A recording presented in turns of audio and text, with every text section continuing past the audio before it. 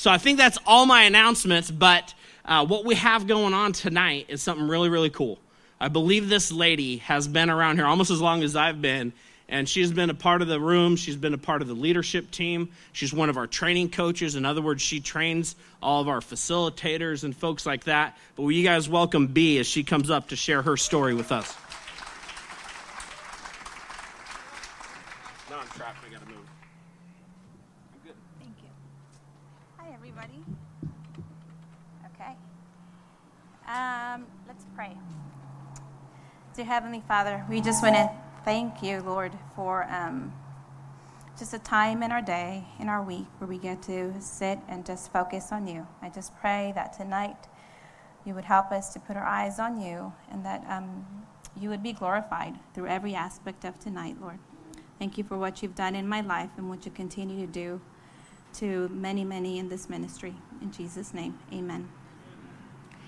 I am a grateful believer in Jesus Christ in recovery for codependency. My name is Beatrice. I was born in a small town in Mexico, the middle child to what would become a family of 7. My dad, by the time I was born, was a recovering alcoholic who I never really saw take a drink once. My mother died with cancer when I was 3, and I don't remember her. After Mom died, Dad came to work and to provide for us. We were pretty poor, and my dad struggled to make ends meet there. So he left us under the care of my grandma, a devoted Catholic, who had 12 children of her own and many other grandkids, as you can imagine. Early in my life, I learned that there is a God. Grandma made sure of that. She took us to church every Sunday, and every weekday for that matter. She would wake us up at 6 in the morning and take us all to daily mass. She'd put us in every church play and choir just as soon as we were talking, it seems. Despite knowing and being surrounded by so much church, I would not get to hear of salvation through Christ until many, many, many years later. But instead, I grew up believing that if I was good enough, I would go to heaven. But if I was bad, I would go to hell. Not only did I know about God from her influence, but all of the town's celebrations revolved around our church. At the age of 4, my place of celebration, our town church, would change for me. A priest from our church touched me inappropriately and continued to do so for some time.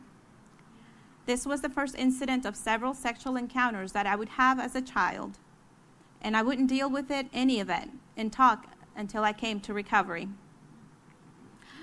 My dad returned home and remarried when I was 7. 2 years later, we would leave Mexico and come to the U.S., many miles away from my grandma and from the God influence that she'd had in us. Nonetheless, we were now here, and I liked it here. It was very different from home. Here, we had food all the time, and cafeteria food to me was a treat. Coming from a place of poverty, believe it or not, I absolutely loved cafeteria food. I still do to this day. It's a problem for me. I was thankful that we had school supplies, a color TV, and even our own toys. But adjusting to the new culture caused great anxiety and continuous fear in my daily life. I learned to hide this anxiety and fear very well and to live a double life. The one at home where I knew the truth of where I came from, and the one outside of our home where I faked belonging. School was a big part of my life, but it wasn't easy. Academically, I did well, but socially, I always felt less than and awkward. Besides not knowing the customs, I didn't speak English at first, and when I started to learn it, I spoke it with an accent, which made me very self-conscious. Thrift stores and Goodwill clothes were a huge step up to what I had in my town in Mexico. But when I compared it to my classmates, it just didn't seem to measure up in my eyes. During this time, my dad, tired of 5 teenagers who disgruntled every weekend to go to church, gave us a choice, if we wanted to attend church or not. And I and the rest of my siblings said, no, thank you. It now seemed boring, and a lot of it didn't make sense to me. At 11, I found a porn magazine inside a drawer in our house bathroom. When I saw it, I was scared, but also intrigued. Even though I knew it was wrong and I feared it, I kept it a secret and kept coming back to it.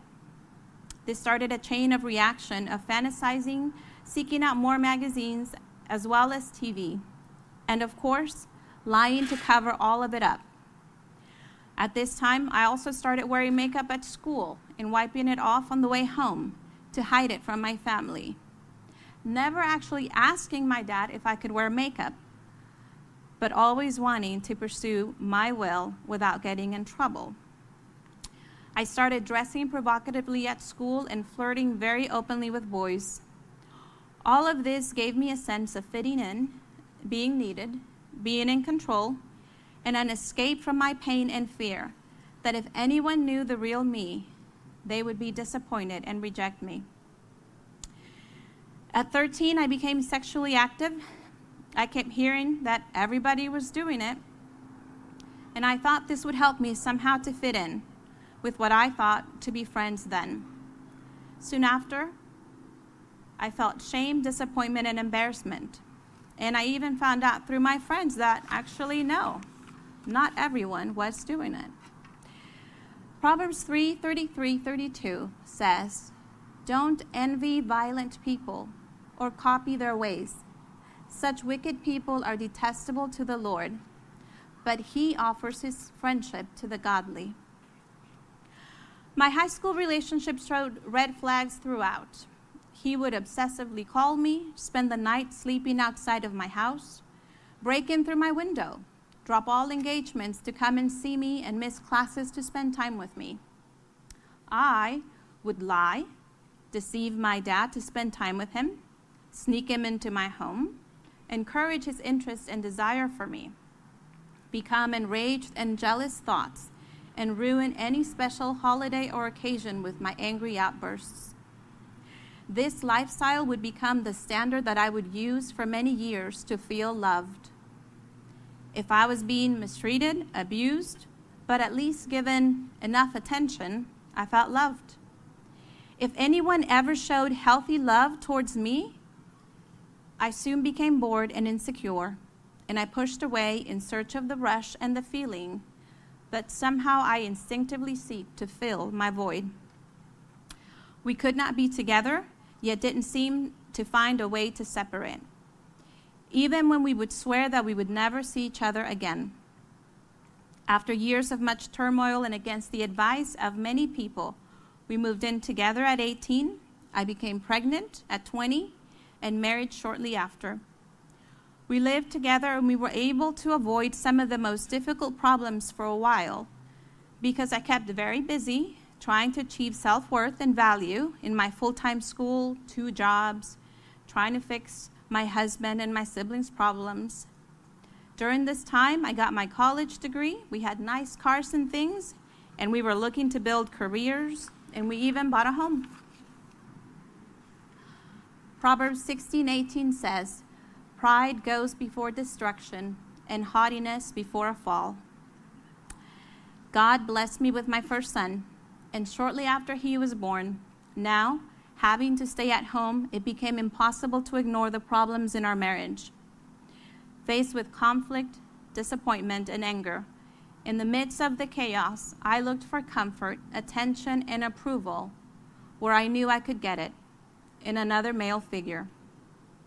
At that time, he was a coworker, soon became someone I could confide all my problems with, and I soon became emotionally involved with him. This new involvement and blind hope for a better life with a different man is what pushed me to make the final decision and to seek a divorce. During this time, I never shared with anyone what was happening. I'd always been self-sufficient, and I'd rather suffer in silence but keep my pride and my will than to ask for help and risk being humble. A week after separating from my ex-husband, I found out that I was pregnant and came up with many reasons to justify why my baby should not live. The main one being that if I had another child, I would be less desirable to my new boyfriend. and I could not face that reality. Again, in search for the rush of a new relationship that I believe would surely take care of my pain, I made the choice to end my baby's life through an abortion. This was a horrible choice that, although I know I have been forgiven for, and today continue to receive God's healing and grace for, I know I will carry this with me for the rest of my life. Proverbs 14:12 says, "There is a way that seems right to a man, but in the end it leads to death." I continued with my new boyfriend, and in fear of failing in a new relationship, I allowed this man to bring drugs into my home. I tried drugs myself with him, drank while my son was at home, and neglected my work, my family, and most importantly, my 2-year-old baby. The little boy that looked up to me, I started to neglect. Sorry, I can't see. I was so blinded by my sickness and guilt. I left my son many nights while I would drink and party with him.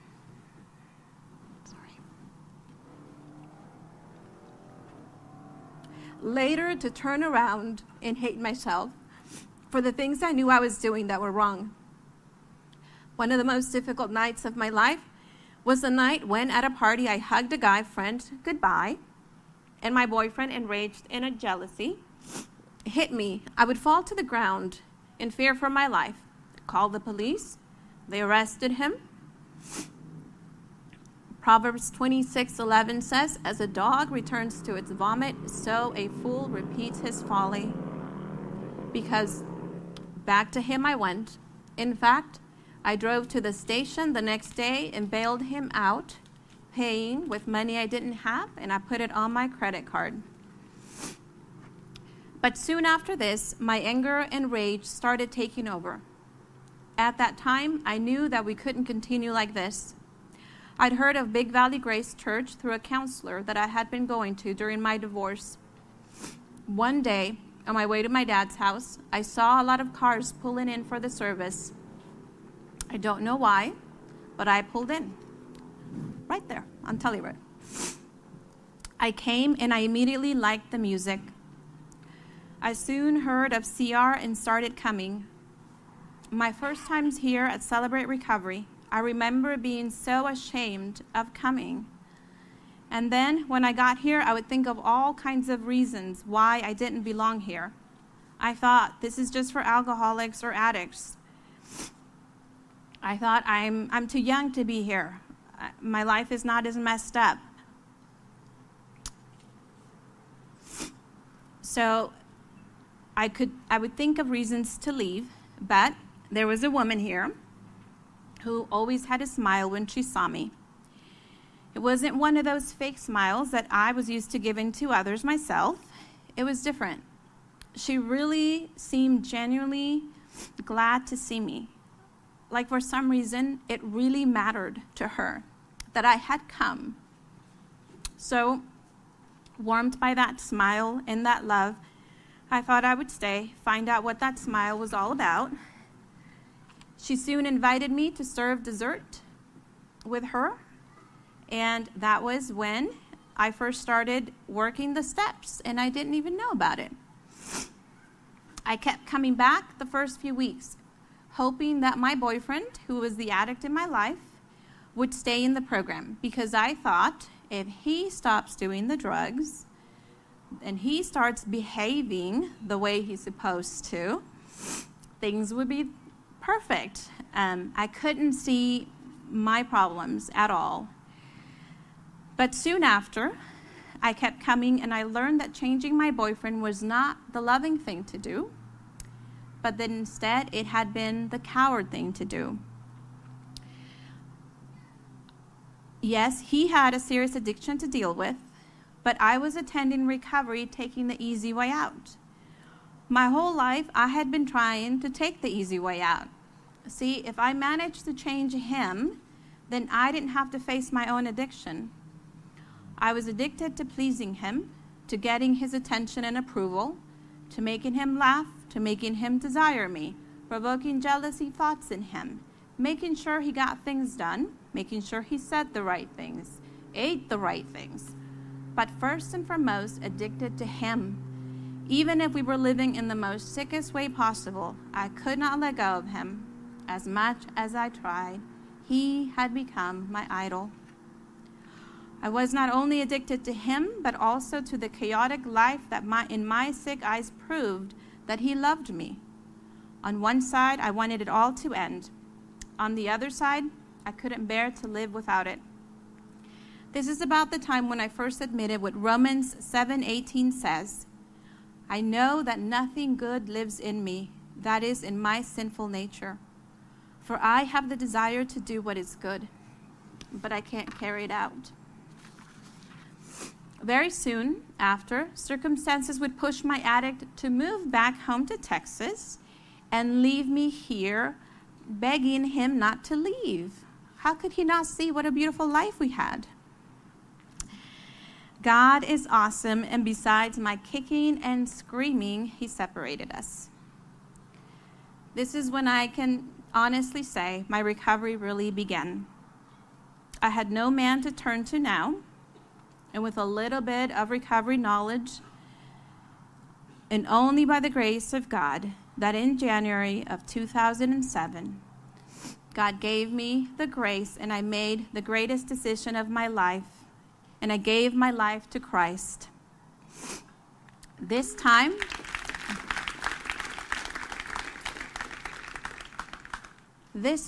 though, I knew of his love for me, his sacrifice for me, and his power over my life.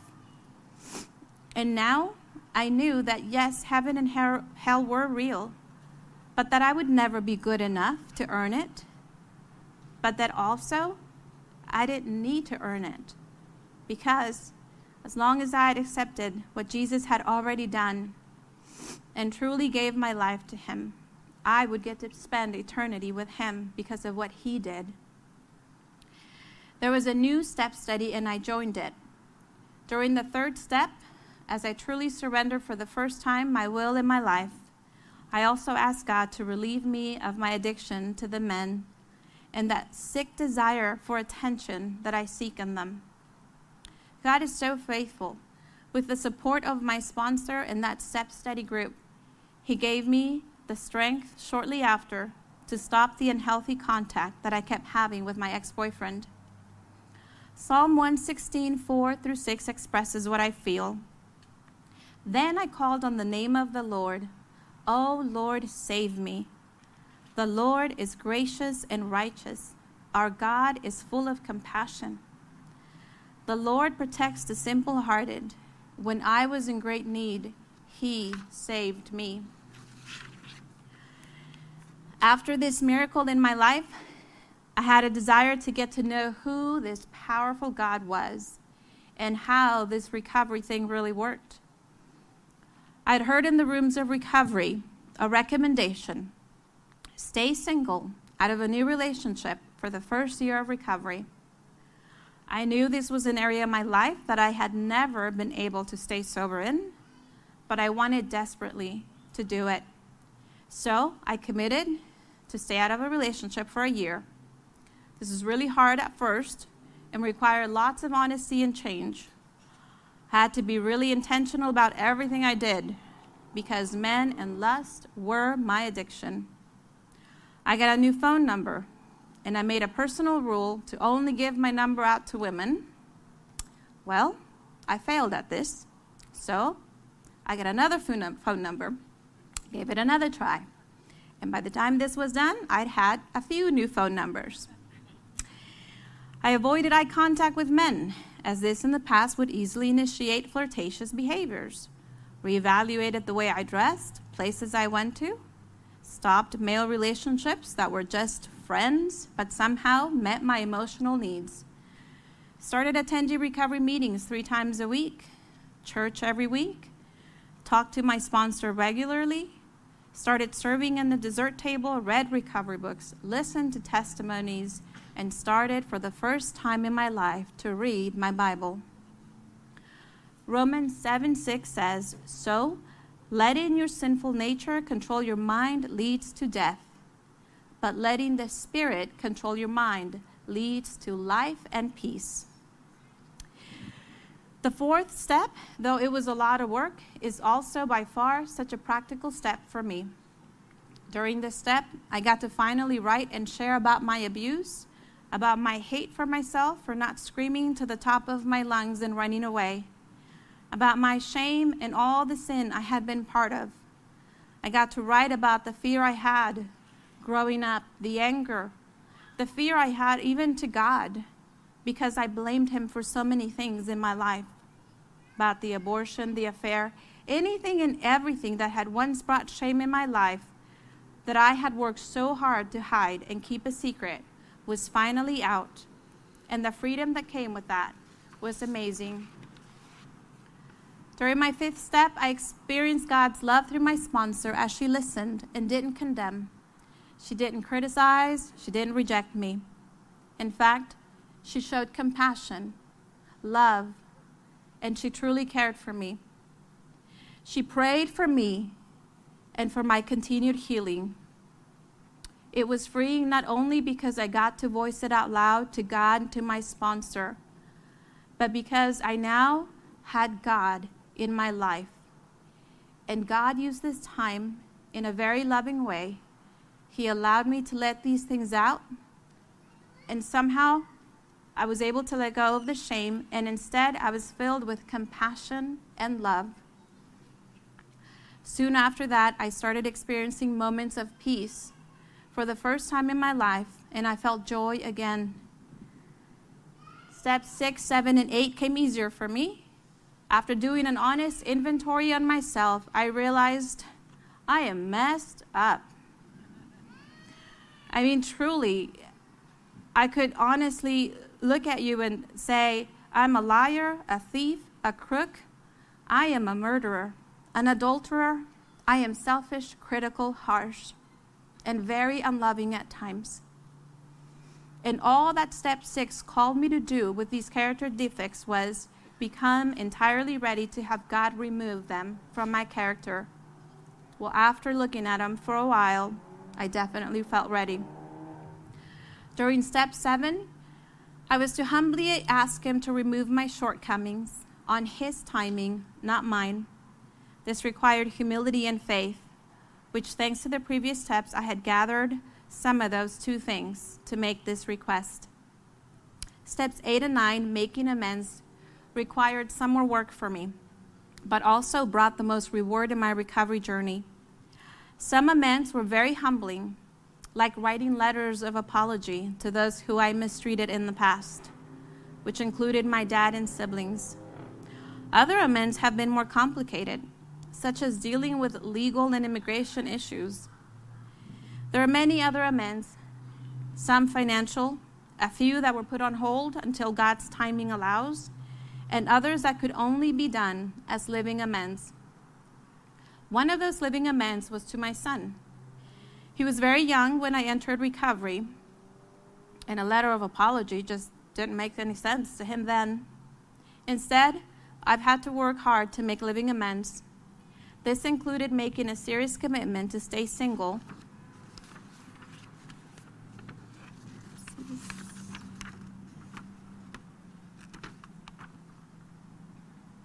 Oh, sorry.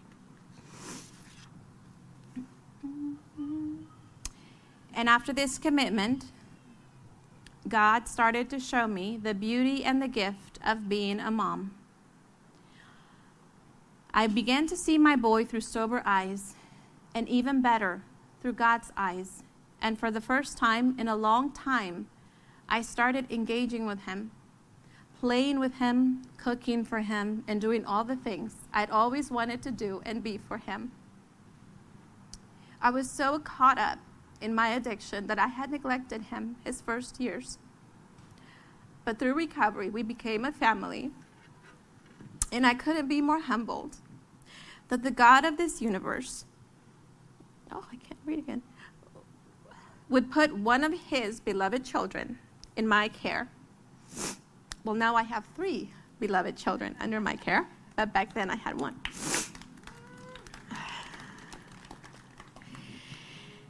My son is now a young man, enduring his own life choices and his own faith journey. I am so thankful that he allows me to be part of that. The many lessons I've learned in my recovery journey all have come into play as I get to watch this once dependent little boy become independent. He's 17 now, and at times seemingly pulling away so forcefully from where I would have him. Why don't they just do what I tell them to? I find myself saying the Serenity Prayer and focusing on step 1, reminding myself my life and the lives of the others around me are not manageable by me, but by my higher power, Jesus Christ. This allows me to be grateful to just get to be part of the journey, not the driver, but just a grateful passenger. There can be challenges in parenting a young man his age, but I will forever be grateful that God has allowed the steps of recovery in my life, which have allowed me to be present physically, emotionally, and spiritually for him and my 2 other children in this stage of my life. Thanks to this program, I had the experience of being happily single for 6 years, and during those years, I truly experienced some of the greatest joys of my life. I have girlfriends for the first time. Having a sponsor that knows me in and out, the good, bad, and ugly, and returning to her time and time again, not running away for fear of being known. After 6 years, the Lord brought into my life the most amazing and handsome Dodger fan that you can imagine, my husband, Josh.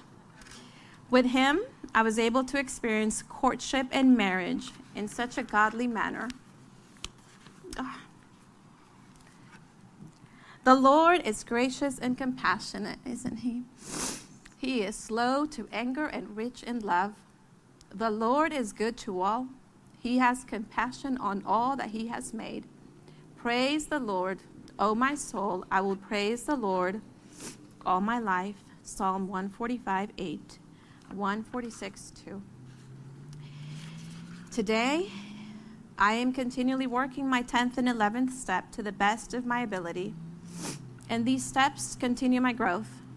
The step that keeps me the most grounded and gives me the greatest joy is the 12th step of giving back. I'm blessed to get to facilitate open share groups, have facilitated step studies, sponsor, and I'm honored to get to be part of the CR leadership team and help out with trainings. As life gets busier, it has been crucial for me to have serving commitments that keep my eyes on Jesus and in these steps. To the newcomer, if you're anything like me, perhaps you're scared, tired, and anxious, and possibly sitting way in the back like I used to. That's okay. We are glad you're here. I would like to encourage you to give this program a chance. Give yourself a chance. This thing called recovery, although vague and perhaps strange at first, is doable. Pour yourself into it.